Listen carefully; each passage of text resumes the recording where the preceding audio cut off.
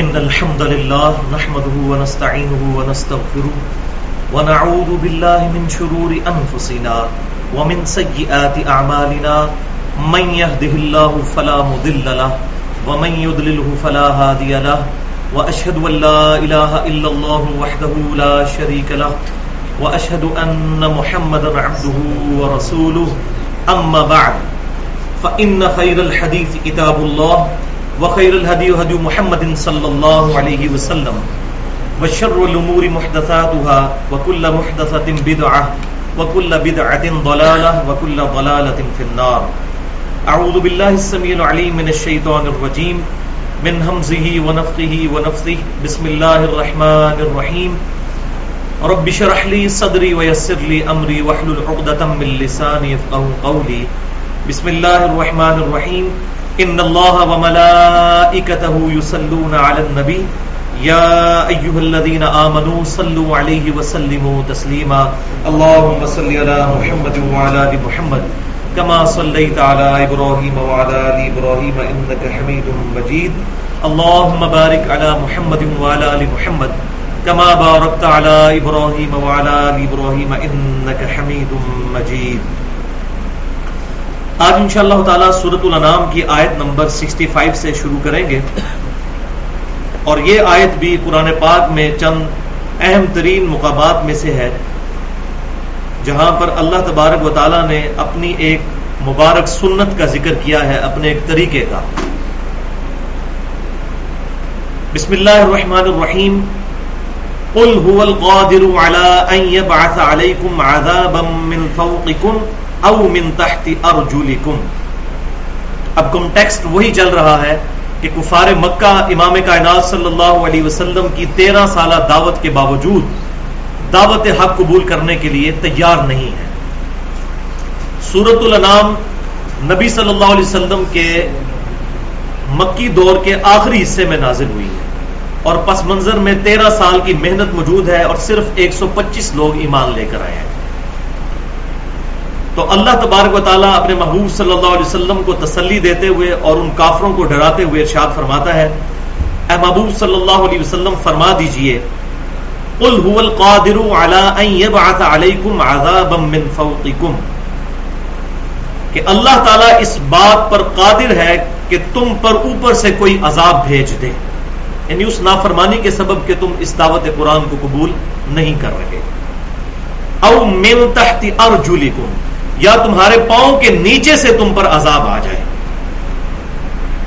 او یلبسکم شیعا ویذیق بعضکم بأس بعض، یا ایک اور صورت تم پر عذاب مقرر کرنے کی یہ ہے کہ اللہ تعالیٰ تمہیں خلط ملط کر دے اور تمہیں مختلف گروہوں میں بانٹ دے تاکہ ایک دوسرے کی شدت کا مزہ چکھا دے، یعنی آپس میں گروہوں میں بانٹ دے اور تم آپس میں ہی لڑتے پھرتے رہو. یہ بھی اللہ کے عذاب کی ایک شکل ہے. اب اس ساری صورتحال کو سامنے رکھتے ہوئے آج کے دور کو بھی ہم نے دیکھنا ہے. 3 صورتیں اللہ تعالیٰ نے فرمائی ہیں. یا تو تمہارے سر کے اوپر سے عذاب آ جائے گا، جس کی ایک فارم جو ہے وہ تیز بارش کی شکل میں سیلاب بھی آ سکتا ہے، یا پاؤں کے نیچے سے، جس کی بڑی مثال جو اب کچھ عرصے سے اس ہمارے اپریل 2013 کے اندر ہی دنیا کے مختلف حصوں میں زلزلے آئے اور بڑے تباہ کن زلزلے.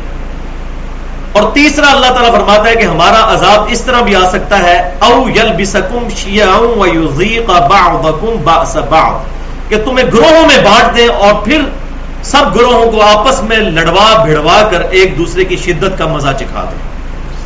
جو معذرت کے ساتھ آج اس وقت شاید ہمارے ملک پاکستان کی یہی حالت ہو چکی ہے کہ لسانیت کی بنیاد کے اوپر، فرقہ واریت کی بنیاد کے اوپر ایک مسلمان دوسرے اہل قبلہ اور اہل کلمہ کا گلا کاٹنے کے لیے تیار ہو چکا ہے. والعیاذ باللہ تعالی. انظر کیف نصرف الآیات لعلہم یفقہون، اے محبوب دیکھو تو صحیح ہم کس طرح پھیر پھیر کر اپنی آیات ان پر پڑھتے ہیں، شاید اس ذریعے سے یہ لوگ تفقہ فی الدین حاصل کر سکیں، یہ سمجھ سکیں اس سارے معاملے. اب اس کانٹیکسٹ میں اگر گفتگو کی جائے تو بہت زیادہ ٹائم چاہیے، لیکن ایک حدیث میں ضروری سمجھتا ہوں یہاں پر بیان کر دوں، جو صحیح مسلم کے اندر موجود ہے کتاب الفتن چیپٹر میں، فتنوں والے چیپٹر میں، انٹرنیشنل نمبرنگ کے مطابق 7260، اور یہ تقریباً 4-5 طرق ہیں اس کے، 7258، 259، پھر 260، 61، 62،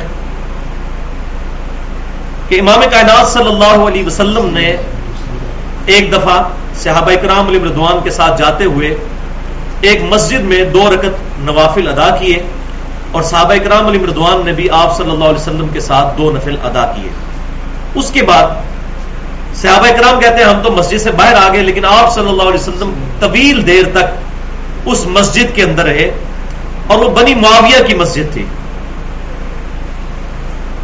کافی دیر کے بعد آپ صلی اللہ علیہ وسلم باہر تشریف لائے اور فرمایا کہ جانتے ہو کہ میں جو اتنی دیر بعد باہر نکلا اس کی وجہ کیا تھی؟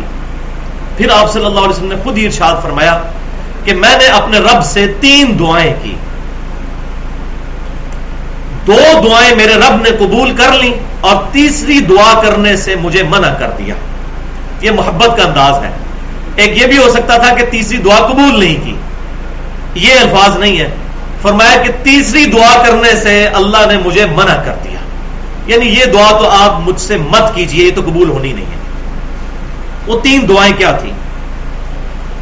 صحیح مسلم 7260 کتاب الفتن چیپٹر، کہ اے اللہ میری امت قحط سالی اور بھوک اور افلاس کے ذریعے کبھی بھی ہلاک نہ ہو، یعنی ایسا قحط ان پر نہ آئے کہ پوری کی پوری امت غرق ہو جائے بھوک اور افلاس کی وجہ سے۔ اب اس وقت میں جب کہ مسلمانوں پر یہ حالت تھی کہ بخاری اور مسلم کے الفاظ ہیں کہ اما عائشہ کہتی ہیں کہ آپ صلی اللہ علیہ وسلم کی وفات تک ہماری حالت یہ تھی کہ محمد اور آل محمد صلی اللہ علیہ وآلہ وسلم کے گھر میں بعض اوقات 1 مہینے، بعض اوقات 2 مہینے، بعض اوقات 3 ماہ تک چولہا نہیں جلتا تھا، اور ہم 2 کالی چیزوں پر، نمبر 1 کھجور اور دوسرا پانی پر گزارا کیا کرتے تھے۔ یہ زہد کی کیفیت تھی آپ صلی اللہ علیہ وسلم کے مبارک گھر کی۔ ظاہر غربت تھی مسلمانوں پر۔ اس زمانے میں کوئی بات سوچ سکتا تھا کہ آپ صلی اللہ علیہ وآلہ وسلم یہ جو دعا فرما رہے ہیں کہ میری امت قحط اور افلاس کے ذریعے ہلاک نہ ہو، تو اللہ تعالیٰ اس کو قبول اس درجے میں فرمائے گا کہ دنیا کی تمام دولتیں مسلمانوں کے قبضے میں آ جائیں گی تقریباً 6-7 سال کے اندر۔ سیدنا عمر کے دور میں آپ دیکھ لیں، دونوں بڑی سپر پاورز جو ہیں، سب سے پہلے جنگ یرموک میں رومن امپائر گر گئی، اور اس کے بعد جنگ قادسیہ میں ایران بھی فتح ہو گیا، اور پوری دنیا کی دولت مسلمانوں کے قدموں میں آ کر ڈھیر ہو گئی۔ تو یہ دعا اللہ تعالیٰ نے قبول فرما لی، اور ایسی قبول کی کہ بخاری اور مسلم کے الفاظ ہیں آپ صلی اللہ علیہ وسلم نے اپنی وفات سے 1 مہینے پہلے غزوہ احد کے شہداء پر نماز پڑھی، اور وہاں پر پھر آپ نے خطبہ دیا، جو بخاری میں بھی موجود ہے اور مسلم میں بھی موجود ہے۔ آپ صلی اللہ علیہ وسلم نے ارشاد فرمایا کہ اے لوگوں، اللہ کی قسم میں اپنے حوض کوثر کو یہاں پر کھڑے ہوئے اس وقت بھی دیکھ رہا ہوں۔ اللہ تعالیٰ نے سارے پردے ہٹا دیے۔ مجھے اپنے بعد تم سے اس بات کا خدشہ نہیں کہ تم شرک کرنے لگو۔ یہ پرٹیکولر صحابہ سے خطاب ہو رہا تھا، اور صحابہ کے منہج پر قیامت تک آنے والا ایک گروہ حق پر قائم رہے گا۔ وہ بخاری اور مسلم کی حدیث ہے کہ میری امت کا ایک گروہ حق پر قائم رہے گا، باقی وہ 72 نے تو دوزخ میں جانا ہے۔ سنن ابی داؤد جامع ترمذی میں صحیح حدیث موجود ہے۔ اس وقت ایک گروہ وہ صحابہ ہی تھے، اس وقت تو کوئی اور دوسرا گروہ نہیں تھا۔ فرمایا مجھے تم سے شرک کا خدشہ نہیں، البتہ مجھے یہ ڈر ہے کہ تم دنیا کے مال میں پھنس جاؤ گے۔ اور مسلم میں آگے بھی حدیث چلتی ہے 5977، یہی حدیث انٹرنیشنل نمبرنگ کے مطابق، اور اس میں آگے الفاظ ہیں کہ پھر تم دنیا کے مال میں ایسے پھنسو گے کہ جس طریقے سے تم سے اگلی امتیں تباہ ہو گئی دنیا کے مال میں پھنس کر، تم بھی دنیا کے مال میں پھنس کر ایک دوسرے کو قتل کرو گے، اور اسی طریقے سے ہلاک ہو جاؤ گے جیسے اگلی امتیں ہلاک ہو گئی، والعیاذ باللہ تعالی۔ اور یہ ہم نے پھر دیکھ لیا سیدنا علی کے دور کے اندر ان فتنوں کا آغاز ہوا، جن فتنوں کی ایک بڑی فارم جنگ جمل، اس کے بعد جنگ صفین اور جنگ نہروان۔ یہ سارے کے سارے معاملات آپ صلی اللہ علیہ وسلم پہلے فورسی کر رہے تھے اللہ کی بتائی ہوئی غیبی خبروں کی وجہ سے. تو میں اس حدیث کے کانٹیکسٹ میں یہ بات اس لیے کر رہا تھا کہ دعا ایسی قبول ہوئی کہ مال پھر فتنہ بن گیا امت کے لیے. جامعہ ترمذی میں صحیح سند کے ساتھ حدیث موجود ہے. آپ صلی اللہ علیہ وسلم نے فرمایا کہ ہر امت کا کوئی نہ کوئی فتنہ ہے اور میری امت کا فتنہ مال ہے. اسی کانٹیکسٹ میں نے 1.5 گھنٹے کی گفتگو کی ہے مسئلہ نمبر 51 کے نام سے اہل سنت پاک.com پر. رزق حرام، فتنہ مال، دنیا پرستی اور اس کا انجام اور اس کا علاج، جس میں قرآن اور صحیح الاسناد 17 حدیث جو تقریباً سب کی سب بخاری اور مسلم سے تھیں فتنہ مال کے اوپر میں نے اس کی مذمت پر بیان کیا ہے. تو آپ اس حدیث کی طرف واپس آئیے کہ آپ صلی اللہ علیہ وسلم نے 3 جو دعائیں کی تھی. تو پہلی دعا یہ کی کہ میری امت قحط سالی اور بھوک سے ہلاک نہ ہو، دعا قبول ہو گئی.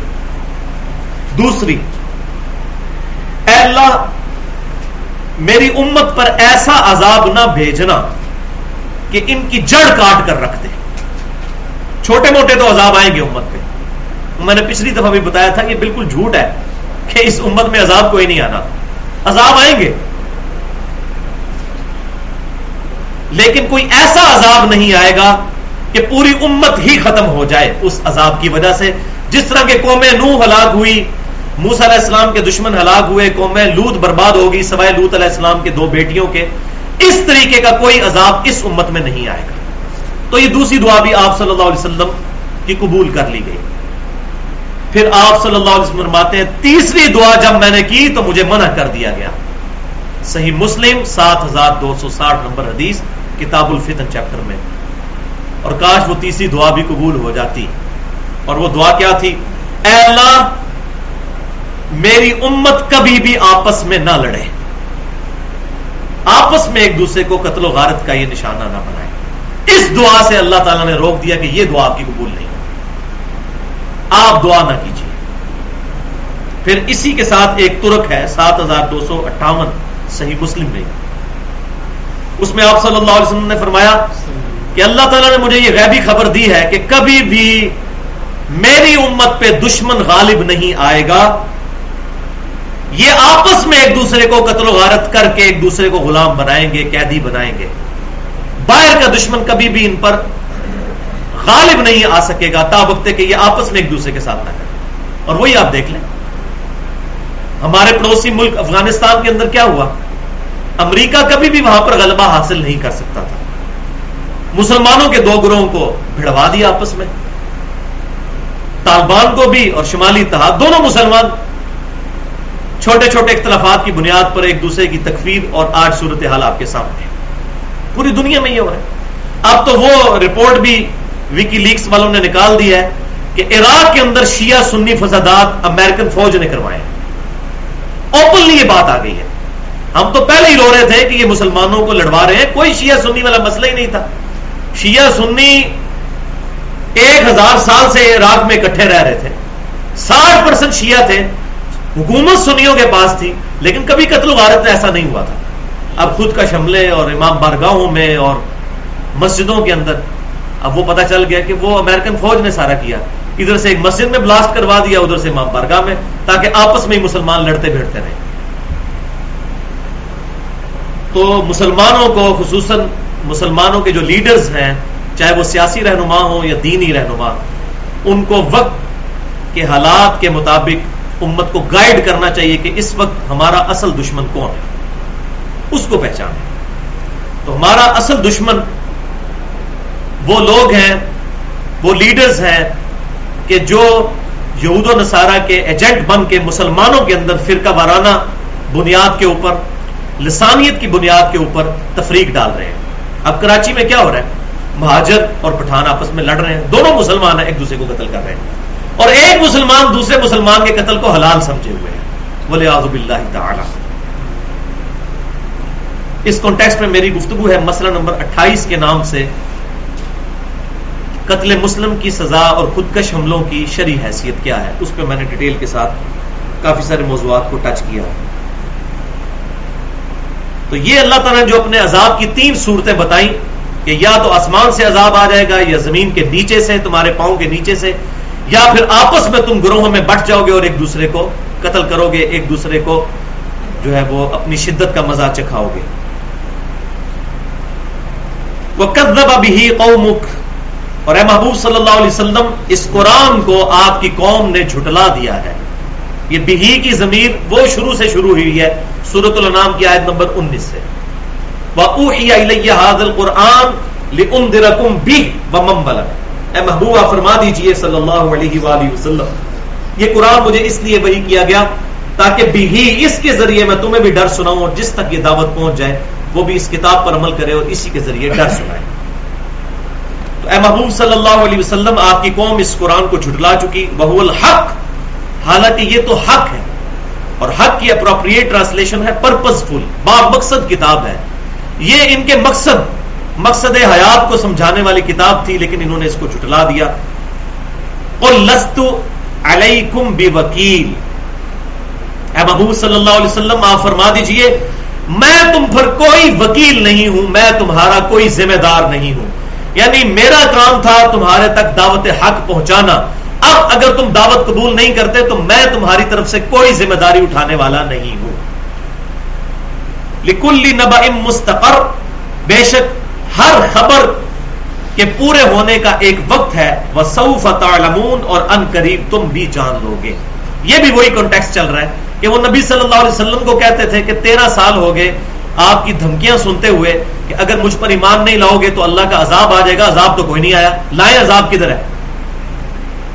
تو اللہ تعالیٰ نبی صلی اللہ علیہ وسلم کی مبارک زبان کے ذریعے ان کو فرما رہا ہے کہ یہ عذاب آنے والا ہے، تھوڑی دیر کی اب مہلت باقی رہ گئی ہے. اور وہی ہوا.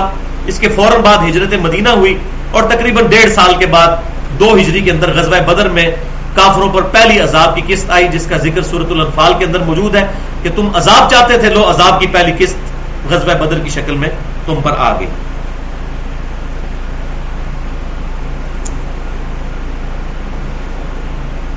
وَإِذَا رَأَيْتَ الَّذِينَ يَخُوضُونَ فِي آيَاتِنَا فَأَعْرِضْ عَنْهُمْ حَتَّى يَخُوضُوا فِي حَدِيثٍ غَيْرِهِ.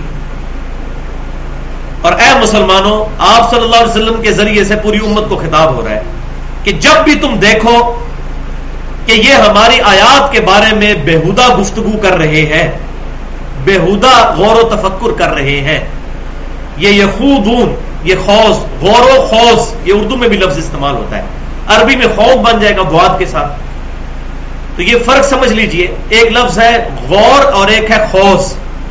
غور کہتے ہیں پازیٹیولی کسی چیز پر تفکر کرنا جس سے پازیٹیو رزلٹ نکالنا، اور خوض عربی زبان میں خوف اس غور و تفکر کو کہتے ہیں کہ جو بے معنی ہوتا ہے، شرارت کے لیے کہ اچھا اب یہ حق بات سنی ہے، اب اس میں سے الٹا مطلب کیسے نکالنا ہے اور اس کو ڈینائی کرنا ہے. تو اس لیے غور کا یہاں لفظ نہیں آیا، تفکر کا لفظ نہیں آیا، بلکہ آیا یخوضون، تفکرون نہیں آیا. جب یہ ہماری آیات میں اس قسم کی یہ غور و فکر جو ہے نٹوریس غور و فکر کر رہے ہوتے ہیں تو اے محبوب صلی اللہ علیہ وسلم اور آپ کے ذریعے امت کو خطاب ہے کہ آپ لوگ ان سے اعراض کر دیا کریں، وہاں پر نہ بیٹھا کریں. حتی یخوضوا فی حدیث غیری، یہاں تک کہ یہ اور باتیں شروع کر دیں. ہاں اگر اپنا ٹاپک بدل دیں پھر آپ ان کی مجلس میں بیٹھ سکتے ہیں. اگر قرآن کی آیات کا مذاق جس مجلس میں اڑایا جا رہا ہو وہاں پر آپ بیٹھ بھی نہیں سکتے. یہ آج بھی ذرا سمجھ لیجیے اس بات کو.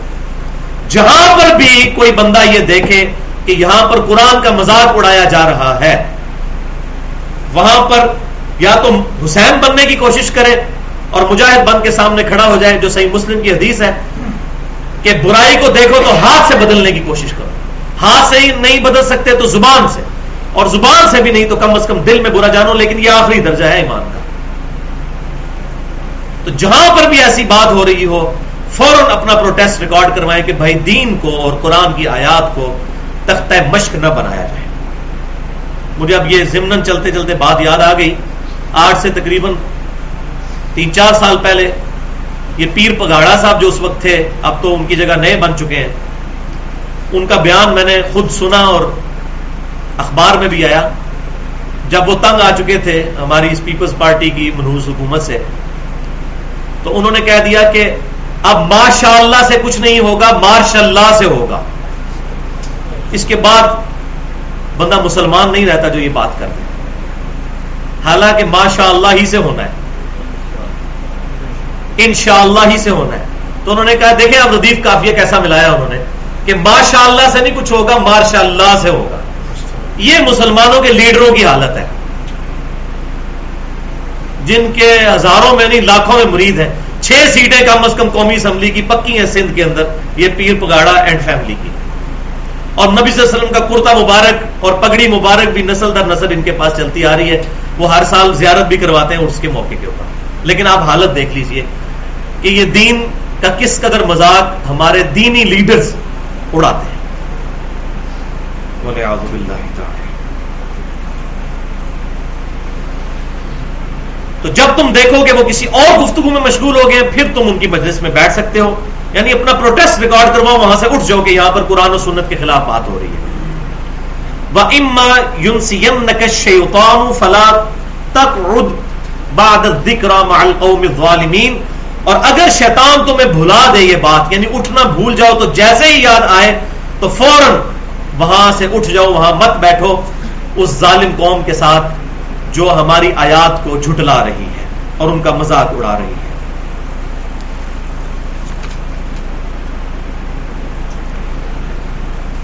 وَمَا عَلَى الَّذِينَ يَتَّقُونَ مِنْ حِسَابِهِمْ مِنْ شَيْءٍ وَلَكِنْ ذِكْرَى لَعَلَّهُمْ يَتَّقُونَ. اور نہیں ہے ان پر جنہوں نے تقوی اختیار کیا ان کافروں کے حساب سے کچھ بھی بوجھ. ان کا کام ہے کافروں تک دعوت پہنچانا. اگر کافر دعوت قبول نہیں کر رہے تو اہل ایمان پر اللہ کا عذاب نہیں آئے گا. وَلَكِنْ ذِكْرَى لَعَلَّهُمْ يَتَّقُونَ. یہ قرآن تو نہیں مگر ایک نصیحت تاکہ یہ لوگ نصیحت حاصل کر سکیں، تقوی حاصل کر سکیں، اللہ تعالیٰ کے عذاب سے قیامت والے دن بچ سکیں.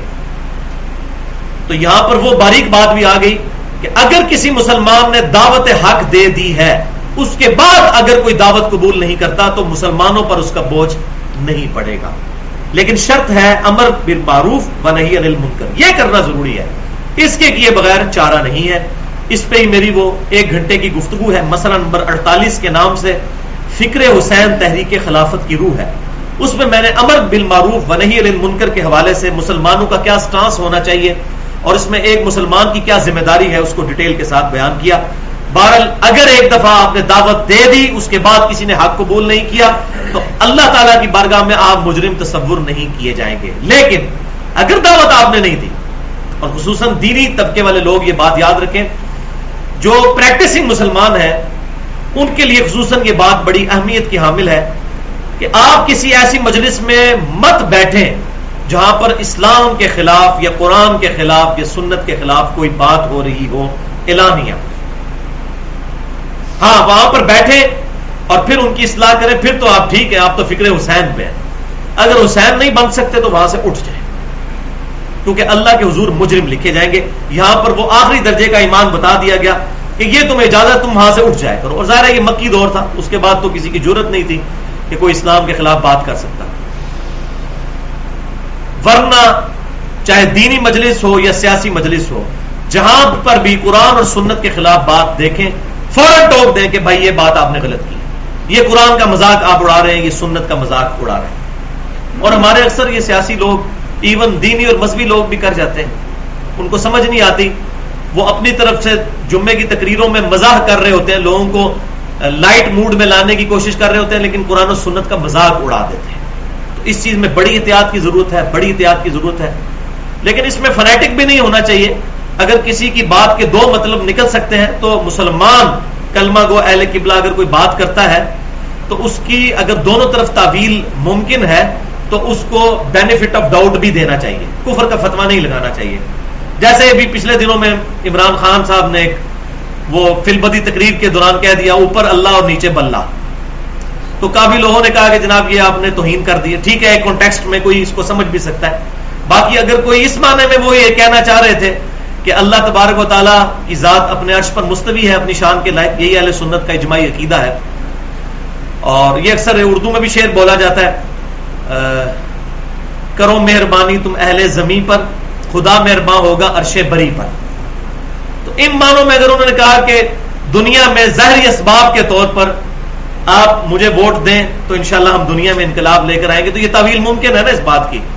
تو اس میں بینیفٹ آف ڈاؤٹ دیا جا سکتا ہے، لیکن ان کو بھی سمجھانا چاہیے کہ ایسی کوئی بات نہ کریں، خصوصاً ہمارے ملک پاکستان میں جہاں پر قرآن و سنت کی کوئی بات کرنے کو بھی کوئی گستاخی سمجھ لیتا ہے. یہاں پر تو آپ آیت پیش کر دیں، حدیث پیش کر دیں تو لوگ اس کو گستاخی سمجھتے ہیں. مثلا کسی کو بتائے کہ صحیح مسلم میں حدیث ہے کہ قبروں پہ عمارتیں مت بناؤ، قبروں کو پکا مت کرو، قبروں پہ مت بیٹھو، نہ مجاور بن کے اور نہ فزیکلی، تو وہ کہیں گے جی آپ نے تو اتنے بڑے بزرگوں کی توہین کر دی ہے جنہوں نے مزار بنائے ہیں. تو اس ملک میں جہاں لوگوں کا ذہن ہی بڑا چھوٹا ہے، علمی معیار ہی بہت پست ہے، وہاں پر اس طرح کی بات کرتے ہوئے احتیاط کرنی چاہیے. کوئی ایسی مثال نہ بیان کی جائے جس کی وجہ سے مسئلہ کھڑا ہو جائے. اب لوگ فتوے لگانے والے موجود ہیں، کوئی سمجھاتا نہیں جا کے کہ آپ نے یہ بات غلط کی، آپ رجوع کریں. یہ کوئی خدمت اسلام کی کرنے کے لیے تیار نہیں، بس کسی کی بات پکڑی اور پھر اس کے اوپر فتوے لگا دیے. یہ ہم لوگ خدمت سمجھتے ہیں اسلام کی، والعیاذ باللہ تعالی.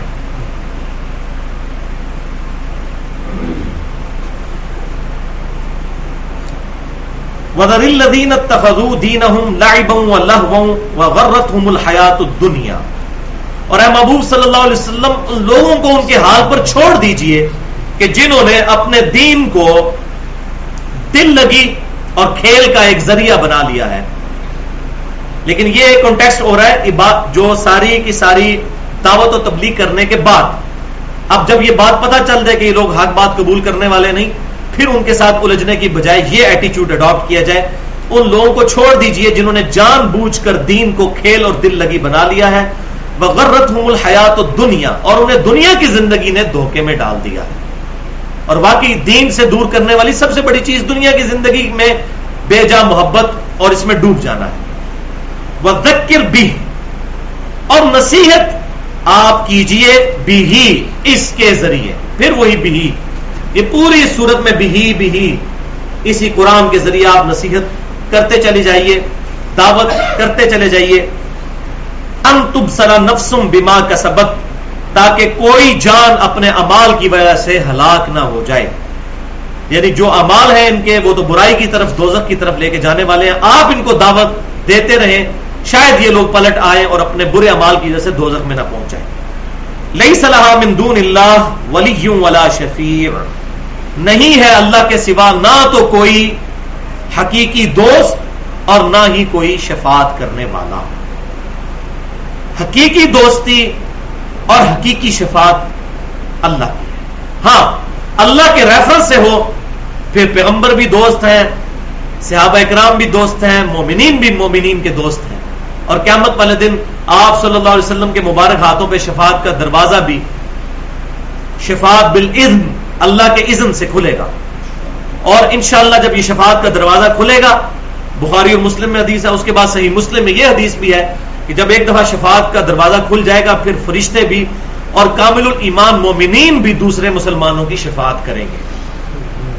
لیکن یہ والے نہیں جو لوگ کہتے ہیں جی ساڑھے لڑ لگ جاؤ تو اسی اس ٹائم تک جنت ہی نہیں بڑھنا جو تک تمہیں سارے میں جنت ہی نہ لے جائیے. ان کی بات نہیں ہو رہی. یہ بندہ وہ بندہ بات کرے گا جو بندہ دین کی سمجھ نہیں رکھتا. جو بندہ دین کو سمجھتا ہے وہ تو آخری وقت تک اپنے خاتمے کے بارے میں ڈرتا رہے گا کہ میرے ساتھ کیا معاملہ ہونے والا ہے. وہ کبھی اتنا اوور کانفیڈنٹ نہیں ہوگا جی میں آپ کو جنت میں ساتھ لے جاؤں گا. پہلے انسان اپنی فکر کرے. اور بخاری اور مسلم کی متفق علیہ حدیث ہے، اور میں سمجھتا ہوں پوری امت کے لیے حدیث کافی ہے قبلہ درست کرنے کے لیے، کہ نبی صلی اللہ علیہ وسلم نے اپنی بیٹی کو مخاطب کر کے کہا تھا، اے فاطمہ اس بات پہ مت اکڑنا کہ تم اللہ کے نبی کی بیٹی ہو. اپنے امال اپنے ساتھ لے کر آنا. میرے مال میں سے جو تو نے مجھ سے لینا ہے وہ لے لو، لیکن قیامت والے دن اگر اللہ نے تمہیں پکڑ لیا تو میں بھی تمہارے کچھ کام نہیں آؤں گا. والعیاذ باللہ تعالی. یہ ان کے بارے میں ہے جن کے بارے میں بخاری اور مسلم کی متفق علیہ حدیث ہے کہ وہ جنتی عورتوں کی سردار ہے ڈیفینیٹلی. لیکن آپ صلی اللہ علیہ وسلم نے ان کے ذریعے پوری امت کو یہ میسج دیا کہ کوئی بعد میں نسبتوں کی بنیاد کے اوپر یہ گمراہی نہ امت کے اندر پھیلا دے کہ کوئی بندہ فلاں کے ساتھ لگ جائے تو اس کو جنت میں لے جائے گا. آپ صلی اللہ علیہ وسلم نے اپنے گھر سے اس کی بنیاد رکھی اور سیدہ فاطمہ کے بارے میں فرما دیا. باقی تو آپ چھوڑ دینا جی کوئی کس کھاتے میں. اللہ وہی میں پریشان ہوتا ہوں، کتاب و سنت پڑھے تو کچھ اور دین ہے، معاشرے میں دیکھیں تو کچھ اور دین ہے. اس دین کے ساتھ کوئی تعلق نظر نہیں آتا جو کتاب و سنت میں ہے. الٹا ہم کسی کو یہ بات بیان کرتے ہیں تو وہ کہتا ہے گستاخی. یہاں ہمارے جہلم شہر میں ہی ایک اچھے خاصے دیندار آدمی، جب ان کو میں نے یہ حدیث سنائی بخاری اور مسلم سے، انہوں نے کہا جی آپ نے حضرت فاطمہ کی گستاخی کر دی ہے. تو میں نے ان کو کہا بھی حضرت فاطمہ کی اگر یہ گستاخی کی ہے نا تو میں نے نہیں کی ہے، آپ ذرا اپنی بات پر غور کریں. یہ نبی صلی اللہ علیہ وسلم نے فرمایا. کیوں؟ کہ ان کے اپنے پری ڈیٹرمنٹ ریزلٹس، اپنے عقائد و نظریات ہیں. اس میں جو چیز فٹ ان ہوگی، جو اس کے ساتھ میچ کرے گی اس کو مانیں گے، جو اس سے نہیں میچ کرے کہیں گے جی ہم نے ماننی نہیں ہے، تو ہے ہی گستاخی. تو ہر بندے نے اپنے مرضی کا دین بنایا ہوا ہے. وَإِن تَعْدِلْ كُلَّ عَدْلٍ لَا يُؤْخَذْ مِنْهَا، اور قیامت والے دن اگر کوئی شخص معاوضے میں ہر شے بھی دے ڈالے تو اس سے قبول نہیں کی جائے گی. یعنی یہ دنیا کے اندر ہو سکتا ہے کہ کوئی شخص دنیا میں مال دے کر سفارش کر کے زبردستی دھونس کے ساتھ جرم کرنے کے باوجود چھوٹ جائے، لیکن آخرت میں یہ معاملہ نہیں ہوگا الا یہ کہ اللہ رحم فرمائے. اولئک الذین ابسلوا بما کسبوا، یہی وہ لوگ ہیں جو ہلاک کر دیے گئے ہیں اپنے اعمال کی وجہ سے. اب یہاں پر وہ فلسفہ بھی کلیئر ہو گیا کہ اللہ تعالیٰ نے ان کو دوزخ تک نہیں پہنچایا، انہوں نے جان بوجھ کر کفر اڈاپٹ کیا اور برے اعمال اختیار کیے، اس کی وجہ سے یہ ہلاک ہو چکے ہیں. لہم شراب من حمیم، ان کے لیے ہے پینے کو کھولتا ہوا پانی. وعذاب علیم بما کانوا یکفرون، اور دردناک عذاب ہے اس چیز کے سبب جو دنیا میں وہ انکار کیا کرتے تھے. یہ یکفرون کا اکثر معنی اصطلاحی کر دیا جاتا ہے کہ کفر کیا کرتے تھے. تو کفر بھی سمجھ لیجئے دو طرح کا ہوتا ہے. ایک ہے کفر اعتقادی، جیسے جیوز اور کرسچنز نے کیا یا بت پرستوں نے کیا کہ اعتقاد میں انہوں نے کفر کر دیا. نبی صلی اللہ علیہ وسلم کو پیغمبر نہیں مانا، اللہ کی وہ توحید جو قرآن میں آئی اس کو نہیں مانا. یہ ہے اعتقادن کفر. ایک ہے کہ اعتقادن تو بندہ مسلمان ہے لیکن عملاً کافر ہے، جیسا کہ سنن نبی داؤد اور جامع ترمذی کی صحیح حدیث ہے، من ترک الصلاۃ متعمدا فقد کفر، جس نے جان بوجھ کر نماز چھوڑی اس نے کفر کیا. عقیدے میں وہ مسلمان ہے لیکن اعمال میں کافر ہے. اور یہ بہت خطرناک بات ہے. جس کے اعمال کفار والے ہیں تو وہ حدیث بھی یاد کر لیجئے، سنن نبی داؤد کی اور مسند احمد کی صحیح حدیث، کہ جو دنیا میں جس کے ساتھ مشابہت اختیار کرے گا قیامت والے دن انجام بھی اس کے ساتھ ہوگا. بولے تو لوگ خوش ہو جاتے ہیں، خیر جی عقیدے میں تو مسلمان ہے، اعتقاداً مسلمان ہے، اگر عملاً کافر بھی ہوئے تو کیا. اور اس سے بھی بڑی بات کہ اللہ تعالیٰ گناہوں کی پاداش میں کسی کا ایمان بھی سلب کر سکتا ہے. والعیاذ باللہ تعالی. کوئی پتہ نہیں کہ کسی کے ساتھ کیا معاملہ ہونے والا ہے. اور اسی پر میں نے وہ گفتگو کی ہے جو بڑی ڈینجرس گفتگو ہے، بڑے مشکل سے ہی لوگوں کو ہضم ہوتی ہے. مسئلہ نمبر 34 کے نام سے منافقت کی تعریف، منافق کی نشانیاں، اس کا انجام اور علاج. اس میں میں نے بتایا کتنے صحابہ جو حضور کی زندگی میں حضور پر ایمان لائے تھے لیکن حضور کی وفات کے بعد مرتد ہو کر اور کافر ہو کر مرے. کتنے صحابہ، سینکڑوں میں نہیں ہزاروں میں. اسی لیے حضور نے فرمایا تھا علیکم بسنتی وسنت الخلفاء الراشدین المہدیین، تم پر میری سنت اور میرے خلفاء راشدین کی سنت لازم ہے. سنن نبی داؤد، جامع ترمذی اور ابن ماجہ میں حدیث ہے. اور یہ حدیث کے الفاظ پورے کچھ اس طرح ہیں کہ میری وفات کے بعد تم عنقریب بہت اختلافات دیکھو گے، اس وقت میری سنت اور میرے خلفاء راشدین کی سنت کو لازم پکڑ لینا. اور وہی دیکھ لیں، آپ کی وفات کی دیر تھی، ہزاروں لوگ جو ہیں وہ زکات دینے سے انکاری ہو گئے، ہزاروں لوگ مسلمہ کذاب جھوٹے پیغمبری کے دعویٰ کرنے والے کے ساتھ شامل ہو گئے. پھر ان کی سرکوبی کے لیے سیدنا خالد ابن ولید رضی اللہ تعالیٰ عنہ کو سیدنا ابوبکر صدیق رضی اللہ تعالیٰ عنہ نے بھیجا اور وہ فتنہ دبایا گیا. اور یہ پھر معاملہ چلتا رہا. سیدنا علی کے دور کے اندر پھر خوارج نکلے، وہ تو اللہ صحابہ کو منہ پہ کافر کہتے تھے. تو یہ کہاں تک فتنہ پھر پہنچا. تو یہ معاملہ بڑا خطرناک ہے. یعنی کہ نبی صلی اللہ علیہ وسلم کی صحبت کرنے والے لوگ بھی بے فکر نہیں ہو سکتے. ہم کس کھیت کی مولی ہیں.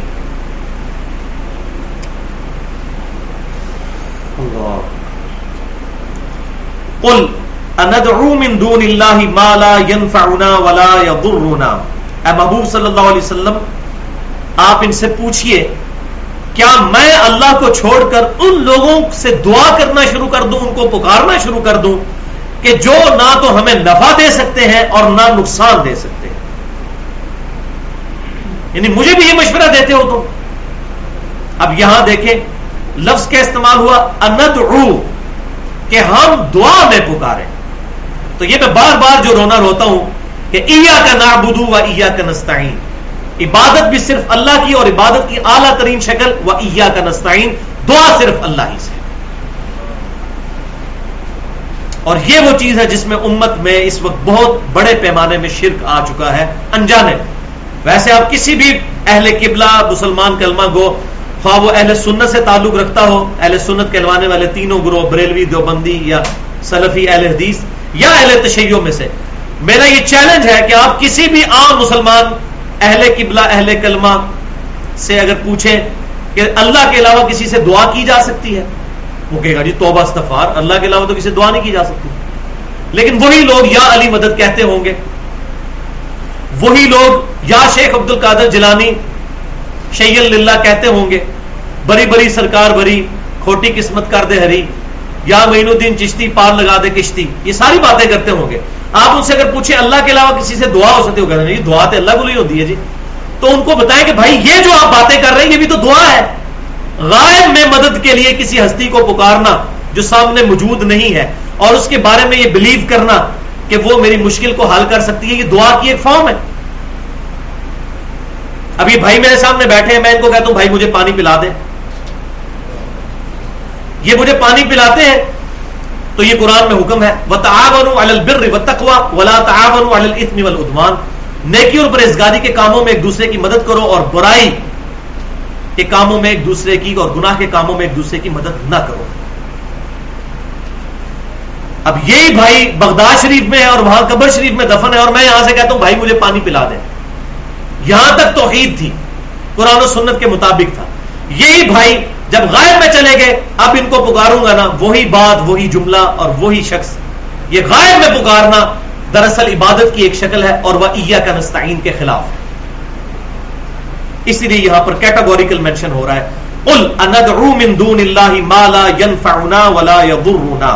اے محبوب صلی اللہ علیہ وسلم آپ فرما دیجئے کیا تم لوگ مجھے یہ مشورہ دیتے ہو کہ ہم لوگ بھی اللہ کو چھوڑ کر ان ہستیوں کو پکاریں جو نہ ہمارے نفع کی مالک ہیں اور نہ نقصان کی؟ اور اگر بالفرض ایسا ہو جائے وَنُرَدُّ عَلَىٰ أَعْقَابِنَا بَعْدَ إِذْ هَدَانَ اللَّهُ، تو پھر تو ہم الٹے قدم پھر جائیں گے اس کے بعد کہ اللہ نے ہمیں ہدایت دے دی. وَلِعَاذُ بِاللَّهِ تَعَالَىٰ.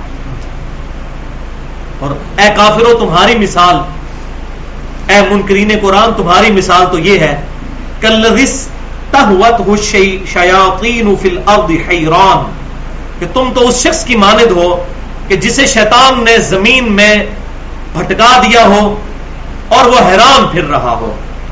لَهُ أَصْحَابٌ يَدْعُونَهُ إِلَى الْهُدَى ائْتِنَا، اور اس کے ساتھی اس کو بلا بلا کر ہدایت کی طرف پکار رہے ہوں کہ آ جاؤ یہ حق کا راستہ ہے، اور وہ بات قبول نہ کریں. قُلْ إِنَّ هُدَى اللَّهِ هُوَ الْهُدَى، آپ فرما دیجئے محبوب صلی اللہ علیہ وسلم ہدایت اور حقیقی رہنمائی تو وہی ہے جو اللہ کی طرف سے ہے. اللہ تعالیٰ نے ہدایت کی یہ کتاب اپنے پیغمبر صلی اللہ علیہ وسلم کو دی، وہی کانٹیکسٹ چل رہا ہے. وَأُوحِيَ إِلَيَّ هَذَا الْقُرْآنُ لِأُنذِرَكُم بِهِ وَمَن بَلَغَ. اے محبوب صلی اللہ علیہ وسلم آپ فرما دیجئے قرآن مجھے اس لیے وحی کیا گیا اس کتاب کے ذریعے میں تمہیں بھی دعوت پہنچا دوں اور ہر اس شخص تک یہ دعوت پہنچ جائے تو وہ شخص بھی اس کتاب پر ایمان لائے اور اسی کے ذریعے دعوت و تبلیغ کا کام کرے. وَأُمِرْنَا لِنُسْلِمَ لِرَبِّ الْعَالَمِينَ، اور ہمیں تو یہی حکم ہوا ہے کہ ہم اپنے رب کے حضور سر تسلیم خم کر دیں. اور مسلم کی ڈیفینیشن بھی یہی ہے to acquire peace by submitting your will to اللہ. قیامت والے دن امن و سلامتی کا حصول، امن اور سلامتی حاصل کر لینا اپنی رضا اپنے رب کے حوالے کرنے کے بعد. مسلم کون ہوتا ہے؟ جو اپنی رضا اپنے رب کے حوالے، یہ اللہ میری مرضی نہیں اب تیری مرضی چلے گی، وہ ہے مسلم فرما بردار. تو ہمیں یہی حکم ہوا ہے محبوب صلی اللہ علیہ وسلم آپ فرما دیجئے کہ ہم اپنے رب کے حضور سر تسلیم خم کر دیں.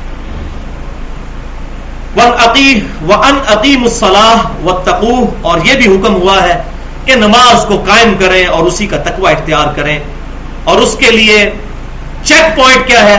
وَهُوَ الَّذِي إِلَيْهِ تُحْشَرُونَ، اور وہی وہ ذات ہے جس کی طرف تمہیں قیامت والے دن جمع کیا جانا ہے۔ جب تک آخرت پیش نظر نہیں ہوگی انسان کا قبلہ درست نہیں ہوگا، اسی لیے آخرت کے لیے ایمان کافی نہیں ہے، بلکہ سورۃ البقرہ کے شروع میں آیا وَبِالْآخِرَةِ هُمْ يُوقِنُونَ، آخرت پر یقین رکھتے ہیں۔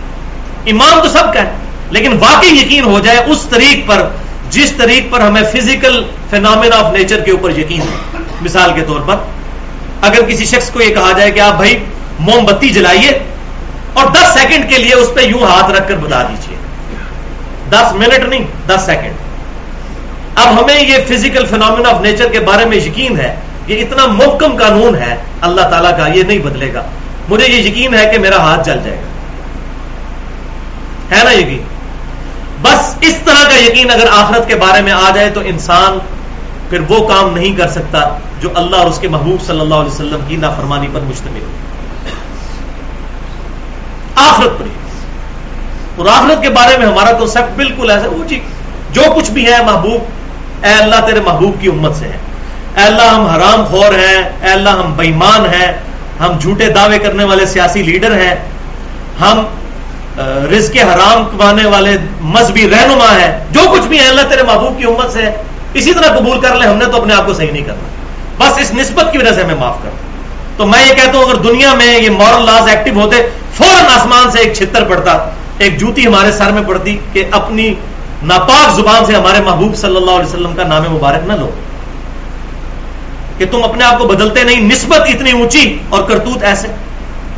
اور اس کو ایک اور مثال سے بھی آپ سمجھیے، ایک ہزاروں کے بھرے مجمع میں ایک شخص اناؤنسمنٹ کرے کہ بھائی میں نے صرف ایک گولی چلانی ہے جس کو بھی لگ جائے،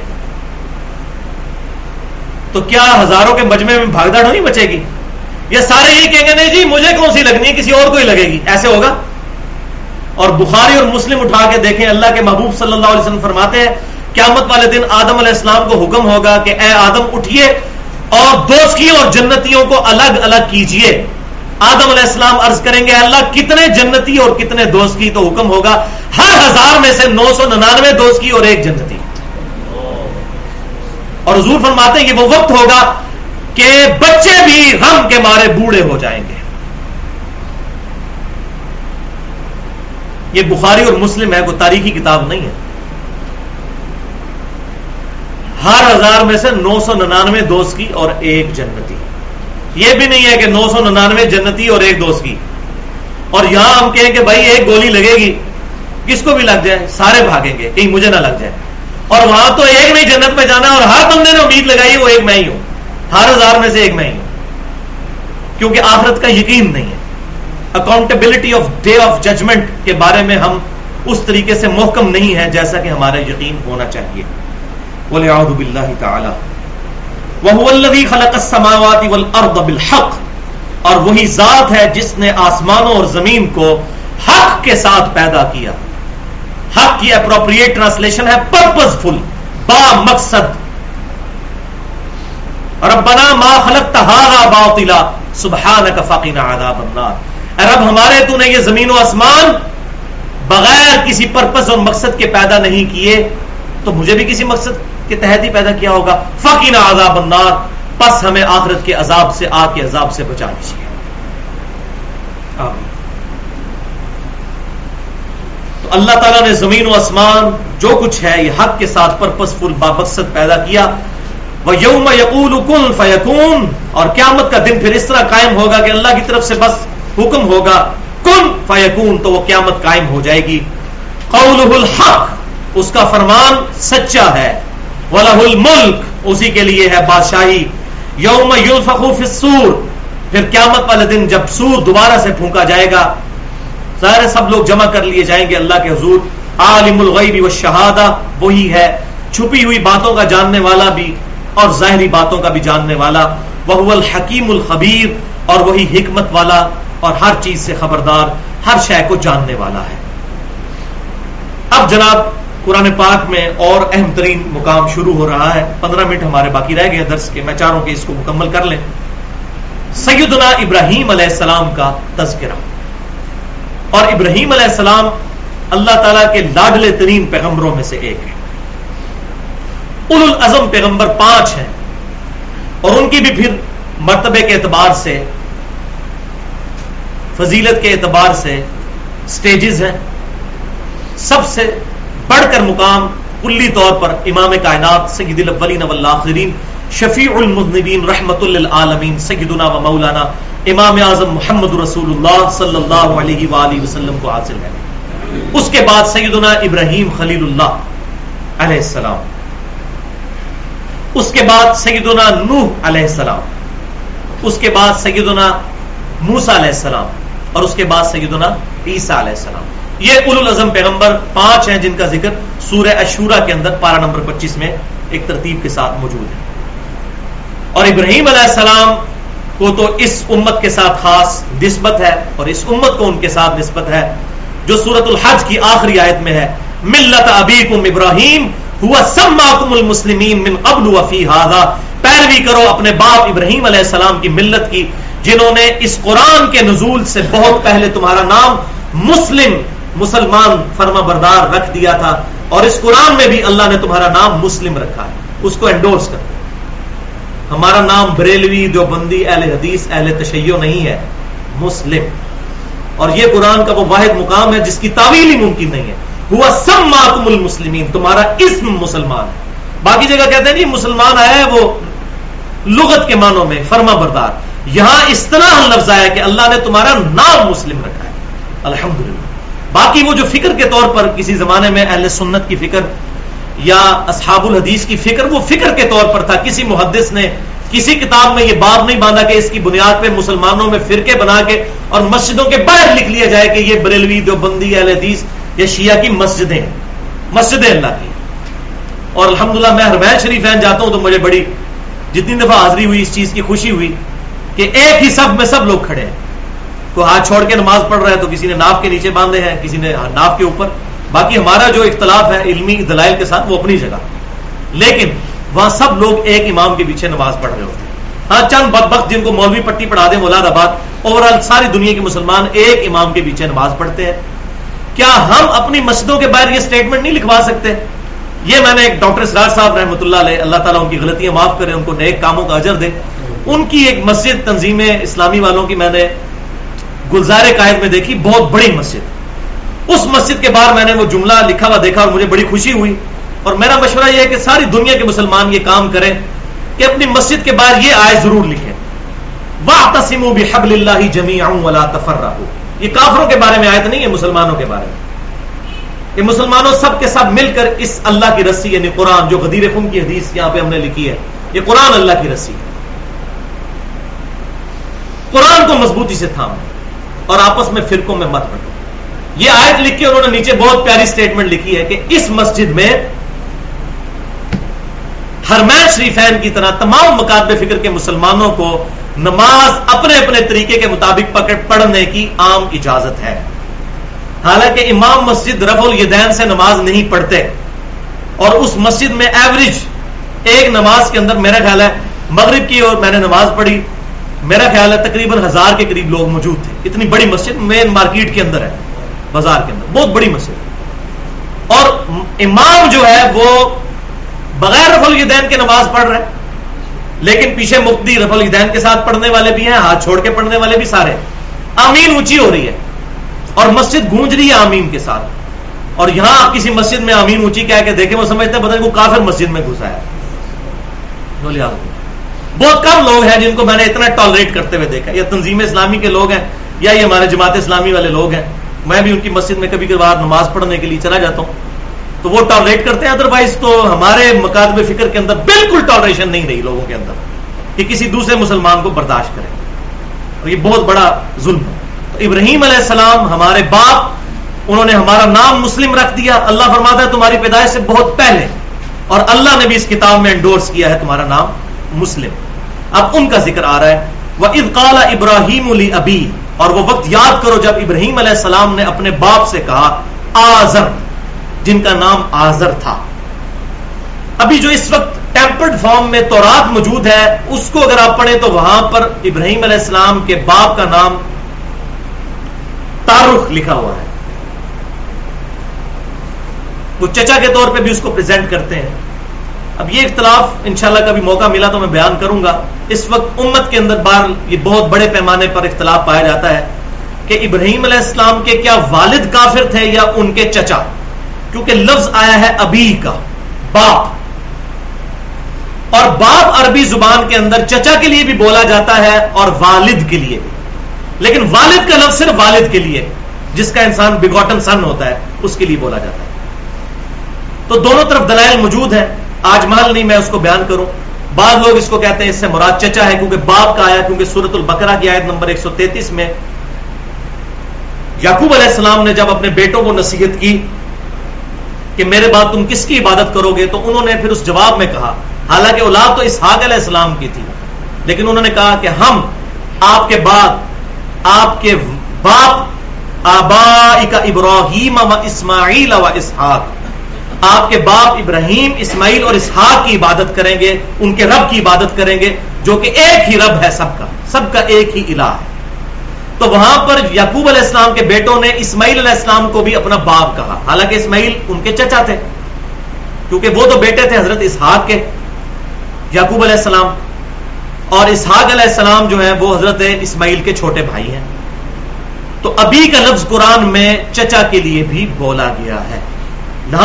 یہاں پر میں ضمناً وہ بات کر دوں جو صحیح مسلم میں حدیث ہے کہ نبی صلی اللہ علیہ وسلم نے ایک صحابی سے کہا تھا کہ تیرا باپ اور میرا باپ دوزخ میں ہے. تو انہی آیات کی بنیاد پر امت میں چند علماء کا موقف یہی ہے کہ یہاں حضور نے والد کے لیے نہیں کہا بلکہ باپ کے لیے, اور آپ نے اصل میں کنایا کیا ہے چچا ابو طالب کے لیے کہ ابو طالب بھی دوزخ میں, اور وہ تو بخاری مسلم میں موجود ہے کہ ان پر کلمہ پیش کیا گیا, انہوں نے اسلام قبول نہیں کیا, بلکہ خود احمد رضا بریلوی صاحب نے رد الرافضہ کتاب میں لکھا جو شخص ابو طالب کا ایمان ثابت کرے وہ اہل سنت سے خارج ہے, جبکہ بخاری اور مسلم کی کتنی احادیث اس پر گواہ ہیں کہ وہ ایمان نہیں لے کر آئے. اور انہوں نے بھی صحیح مسلم کی اس حدیث کی تعویل کی کہ تیرا باپ اور میرا باپ دوزخ میں ہے, مراد میرا چچا. اور صحیح مسلم میں ایک اور حدیث بھی ہے زکات والے چیپٹر میں کہ سیدنا عمر سے حضور صلی اللہ علیہ وسلم نے فرمایا تھا, اے عمر تجھے نہیں پتا کہ چچا باپ کی مثل ہوتا ہے. عباس ابن عبد المطلب کا کوئی مسئلہ ہوا تھا تو حضور نے اس وقت کہا تھا کہ میرے باپ کی مثل ہے. تو دونوں طرف بات جاتی ہے. بہرحال کسی پہ گستاخی کا فتویٰ نہیں لگانا چاہیے, دونوں طرف دلائل موجود ہیں, علمی دلائل کے ساتھ ایک دوسرے کی بات کا رد کیا جا سکتا ہے. ابراہیم علیہ السلام نے اپنے باپ آزر سے کہا اتتخذوا اصناما آلہہ, کیا تم نے بتوں کو اپنا الہ بنا رکھا ہے, انی اراک وقومک فی ضلال مبین, اے میرے باپ میں دیکھتا ہوں کہ تو اور تیری قوم سب کے سب گمراہ ہو چکے ہیں. اب یہاں پر درس عبرت ان لوگوں کے لیے بھی ہے جو لوگ یہ کہتے ہیں کہ جی کسی کی غلطی کو ڈائریکٹلی پوائنٹ آؤٹ نہیں کرنا چاہیے. اب ابراہیم علیہ السلام بالکل کلیئر کٹ کہہ رہے ہیں کہ مجھے یہ لگ رہا ہے, یہ بڑا اچھا انداز ہے کہ میرے پوائنٹ آف ویو کے مطابق آپ لوگ جس ٹریک پر ہو, آپ اور آپ کے باؤ اجداد اور آپ کی پوری قوم گمراہی میں ڈوب چکی ہے. یہ جملہ بولنا کسی کو ماں بہن کی گالی نکالنے والی بات نہیں ہے, اگر کوئی جملہ ہی بول دیتا ہے. ابراہیم علیہ السلام کا طریقہ بھی یہی ہے. یہ لوگ اکثر کہتے ہیں بڑی سخت بات کر دی, یہ گمراہ کہہ دیا, یہ کر دیا. تو اس میں پوائنٹ آف ویو یہ ہونا چاہیے کہ بھائی کتاب و سنت کے دلائل پہ مجھے تو یہی لگتا ہے کہ آپ اور آپ کا یہ پورے کا پورا سیٹ اپ گمراہی پر مبنی ہے. حق بات کرنی چاہیے. وَكَذَلِكَ نُرِي إِبْرَاهِيمَ مَلَكُوتَ السَّمَاوَاتِ وَالْأَرْضِ, اور اسی طرح ابراہیم علیہ السلام کو ہم نے زمین و آسمان کی سیر کروا دی تھی. اللہ تعالیٰ نے اپنی قدرت کی نشانیاں زمین و آسمان میں دکھا دی تھی. وَلِيَكُونَ مِنَ الْمُوقِنِينَ, تاکہ وہ کامل یقین کرنے والوں میں سے ہو جائیں.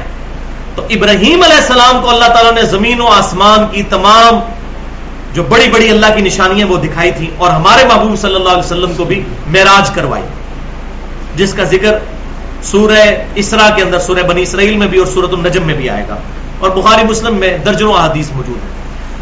تو اللہ تعالیٰ نے یہ وجہ کیا بتائی, وَلِيَكُونَ مِنَ الْمُوقِنِينَ, تاکہ ابراہیم علیہ السلام پکا یقین کرنے والوں میں سے ہو جائیں. کیونکہ انبیاء کرام نے ایمان کی وہ بھٹی بننا ہوتا ہے کہ ان کے ذریعے دعوت توحید دنیا تک پہنچنی ہے تو ان کا یقین کامل ہوگا تو وہ اسی کانفیڈنس کے ساتھ لوگوں تک بات پہنچا سکیں گے. تو اللہ تعالیٰ نے ابراہیم علیہ السلام کو ایمان کے اس اعلیٰ ترین درجے تک پہنچایا. اسی طریقے سے ہمارے محبوب صلی اللہ علیہ وسلم کو بھی معراج میں اللہ تعالیٰ نے جنت بھی دکھا دی, دوزخ بھی دکھا دی, جنتیوں کا جنت میں پہنچنا بھی دکھا دیا, اور مستقبل کے کتنے حالات اور واقعات سب کے سب آشکار کر دیے. الحمدللہ. فلما جن علیہ اللیل رآ کوکبا, پھر جب رات ان پر چھا گئی ابراہیم علیہ السلام اور ان کی قوم کے اوپر, تو انہوں نے ایک ستارے کی طرف دیکھا. اب یہ دعوت کا انداز تھا ان کا. ستارے کی طرف دیکھا اور کہا قال ھذا ربی, یہ میرا رب ہے. یہ استفہامیہ انداز ہے, یعنی اے قوم کے لوگوں کہ مختلف جو معبود کھڑے کر لیے ہیں لوگوں نے, کیا یہ ستارہ یہ میرا معبود ہو سکتا ہے؟ فلما افل قال لئن لم فلما افل قال لا احب الافلین, جب وہ ستارہ ڈوب گیا, ظاہر ڈوبنا ہی تھا, جب صبح کا وقت ہونا ہے تو ستاروں نے تو غائب ہونا ہے, تو انہوں نے کہا کہ ڈوبنے والوں کو تو میں پسند نہیں کرتا, یہ میرا رب نہیں ہو سکتا جس کے اوپر زوال آ جائے. فلما رأى القمر بازغا, اور جب چاند کو دیکھا رات کے وقت خوب روشن, قال ھذا ربی, تو کہا یہ میرا رب ہے. فلما افل قال لئن لم یہدنی ربی لأکونن من القوم الضالین, تو جب وہ چاند بھی اس کی بھی جب روشنی غائب ہو گئی صبح کے وقت, تو انہوں نے کہا کہ اگر میرا رب مجھے ہدایت نہ دیتا تو میں بھی ضرور اس گمراہ قوم میں شمار ہو جاتا. ظاہر اللہ تعالیٰ نے گمراہوں کے اندر اس پیغمبر کو اٹھایا, اللہ تعالیٰ نے جبلی ہدایت ان کو دی تھی. ہمارے محبوب صلی اللہ علیہ وسلم کے بارے میں بھی آیا لقد من اللہ علی المؤمنین اذ بعث فیہم رسولا من انفسہم, اللہ کا احسان ہے مومنین پر کہ انہی میں سے ایک رسول کو برپا کیا انہی کے اندر سے, یتلو علیہم آیاتہ, جو ان پر اللہ کی آیات تلاوت کرتے ہیں, ویزکیہم, اور ان کا تزکیہ کرتے ہیں, ویعلمہم الکتاب والحکمہ, اور جب تزکیہ کر چکتے ہیں پھر کتاب و حکمت ان کو سکھاتے ہیں, وان کانوا من قبل لفی ضلال مبین, اور اس سے پہلے یہ ساری قوم ہی گمراہی میں تھی, وہاں پر بھی گمراہی میں تھی. اللہ تعالیٰ نے وہاں پر آپ صلی اللہ علیہ وسلم کو مبعوث فرما کر ان کے ذریعے سے سب کو ہدایت دی. اور اس پر میں یہ جملہ بولتا ہوں کہ اس قرآن کے آنے سے پہلے وَإِن كَانُوا مِن قَبْلُ لَفِي ضَلَالٍ مُبِينٍ, صحابہ کرام کھلی گمراہی میں تھے, لیکن قرآن کے آنے کے بعد ہدایت پر آ گئے. لیکن ہم قرآن کے آنے کے بعد بھی کھلی گمراہی میں ہیں کہ ہم یہ کتاب نہیں پڑھتے. وَالْعِيَاذُ بِاللَّهِ تَعَالَى. فلما رأى الشمس بازغا, پھر جب انہوں نے سورج کو خوب روشن دیکھا, قال ھذا ربی ھذا اکبر, تو انہوں نے کہا یہ تو سب سے زیادہ روشن سب سے بڑا ہے, یہ پھر رب ہوا. اللہ اکبر. فلما افلت قال یا قوم انی بریء مما تشرکون, اور جب سورج بھی غروب ہو گیا تو انہوں نے کہا یہ بھی ختم ود ریفرنس ٹو زمین. ظاہر سورج تو غروب نہیں ہوتا, بہرحال اس کی تمکنت کچھ گھنٹوں کے لیے رہتی ہے ایک جگہ پر, پھر وہاں سے شفٹ ہو جاتی ہے, جبکہ اللہ تعالیٰ کی رحمت تو ہر چیز کا احاطہ کیے ہوئے ہے اپنی شان کے لائق. تو انہوں نے کہا میری قوم میں بری ہوں مما تشرکون, جو ہستیاں تم اللہ کے مقابلے پر ٹھہراتے ہو شرک کرتے ہوئے, میں ان سب سے بری ہوں. اب یہ مشہور آیت آ گئی ہے جو نماز کے اندر بھی نبی صلی اللہ علیہ وسلم سے صحیح سند کے ساتھ ثابت ہے کہ آپ صلی اللہ علیہ وسلم, صحیح مسلم میں بھی, اور سیدنا علی نے جو جامعہ ترمذی میں روایت ان کی آتی ہے کہ ثنا کے طور پر بھی یہ دعا پڑھی ہے, انی وجہت وجہی للذی فطر السماوات والارض, بے شک میں نے تو اپنا رخ پھیر لیا ہے اس ذات کی طرف جو کہ فطر السماوات والارض, پیدا کرنے والا ہے زمین و آسمان کا, اور ایسا پیدا کرنے والا کریشن ایکس نہیں لو. یہ فاطر وہ کہتے ہیں بغیر کسی ماڈل اور کسی ماڈل اور سیمپل کے کسی چیز کو بنا دینا. لکڑی سے آپ کرسی بنائیں گے تو یہ تخلیق ہے, آپ کو تخلیق کرنے والا کہا جائے گا, فاطر نہیں. فاطر وہ ہے جو عدم ماں سے وجود میں لے آئے, کریشن ایکس نہیں لو, کوئی شے نہیں تھی بنا دی, یہ صرف اللہ ہے. باقی ہم سب کے سب تخلیق ہی کرتے ہیں, اللہ کی بنائی ہوئی چیزوں کو مختلف فارمز میں استعمال کرتے ہیں, لیکن کریشن ایکس نہیں لو, صرف اللہ کی شان ہے. فطر السماوات والارض، آسمانوں اور زمین کو وہ عدم محض سے وجود میں بخشنے والا ہے.